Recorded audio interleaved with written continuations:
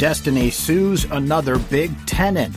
Oneida County's election commissioners are out, and the medallion has been found. This is your Syracuse.com flash briefing for Wednesday, February 17th, 2021. I'm Brent Axe. Syracuse's shopping mall is going back to court after yet another major tenant claiming that Old Navy is behind $341,000 in rent over the past year. Destiny USA filed its latest back rent lawsuit Friday against the tenant that occupies 15,000 square feet in the new section of the mall. It's at least the second lawsuit Destiny has filed against Old Navy's owner, Gap Incorporated.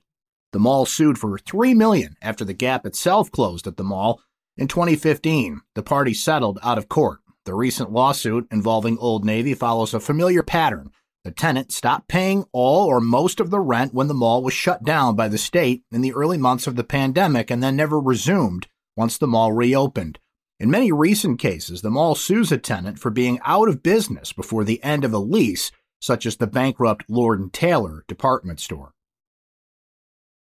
Oneida County's two election commissioners have decided to resign from their jobs amid mounting pressure over a series of mistakes in the 22nd Congressional District election. Carol Ann Cardone, the Democratic Elections Commissioner, submitted her resignation on Tuesday. Oneida County Legislature Chairman Gerald Farini said.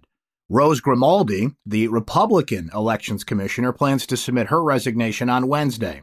Both commissioners received a letter this week requesting their resignations from the State Board of Elections in Albany. Otherwise, the state board would have asked Governor Cuomo to fire them.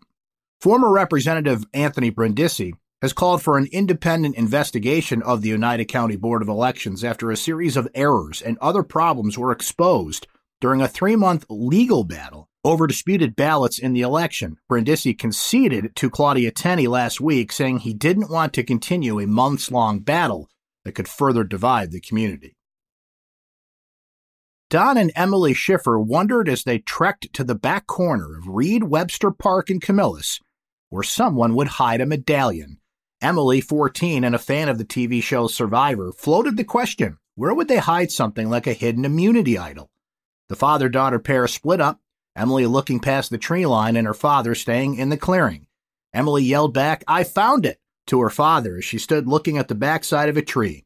They'd beaten about 50 or other so people they saw in the park trying to find the medallion and win the 34th annual treasure hunt sponsored by Syracuse.com, the Post-Standard with Countryside Federal Credit Union. The prize for finding the medallion? $2,000. Congratulations to them. That's your Syracuse.com flash briefing for Wednesday, February 17th, 2021. I'm Brent Axe. Stay safe and enjoy the rest of your day.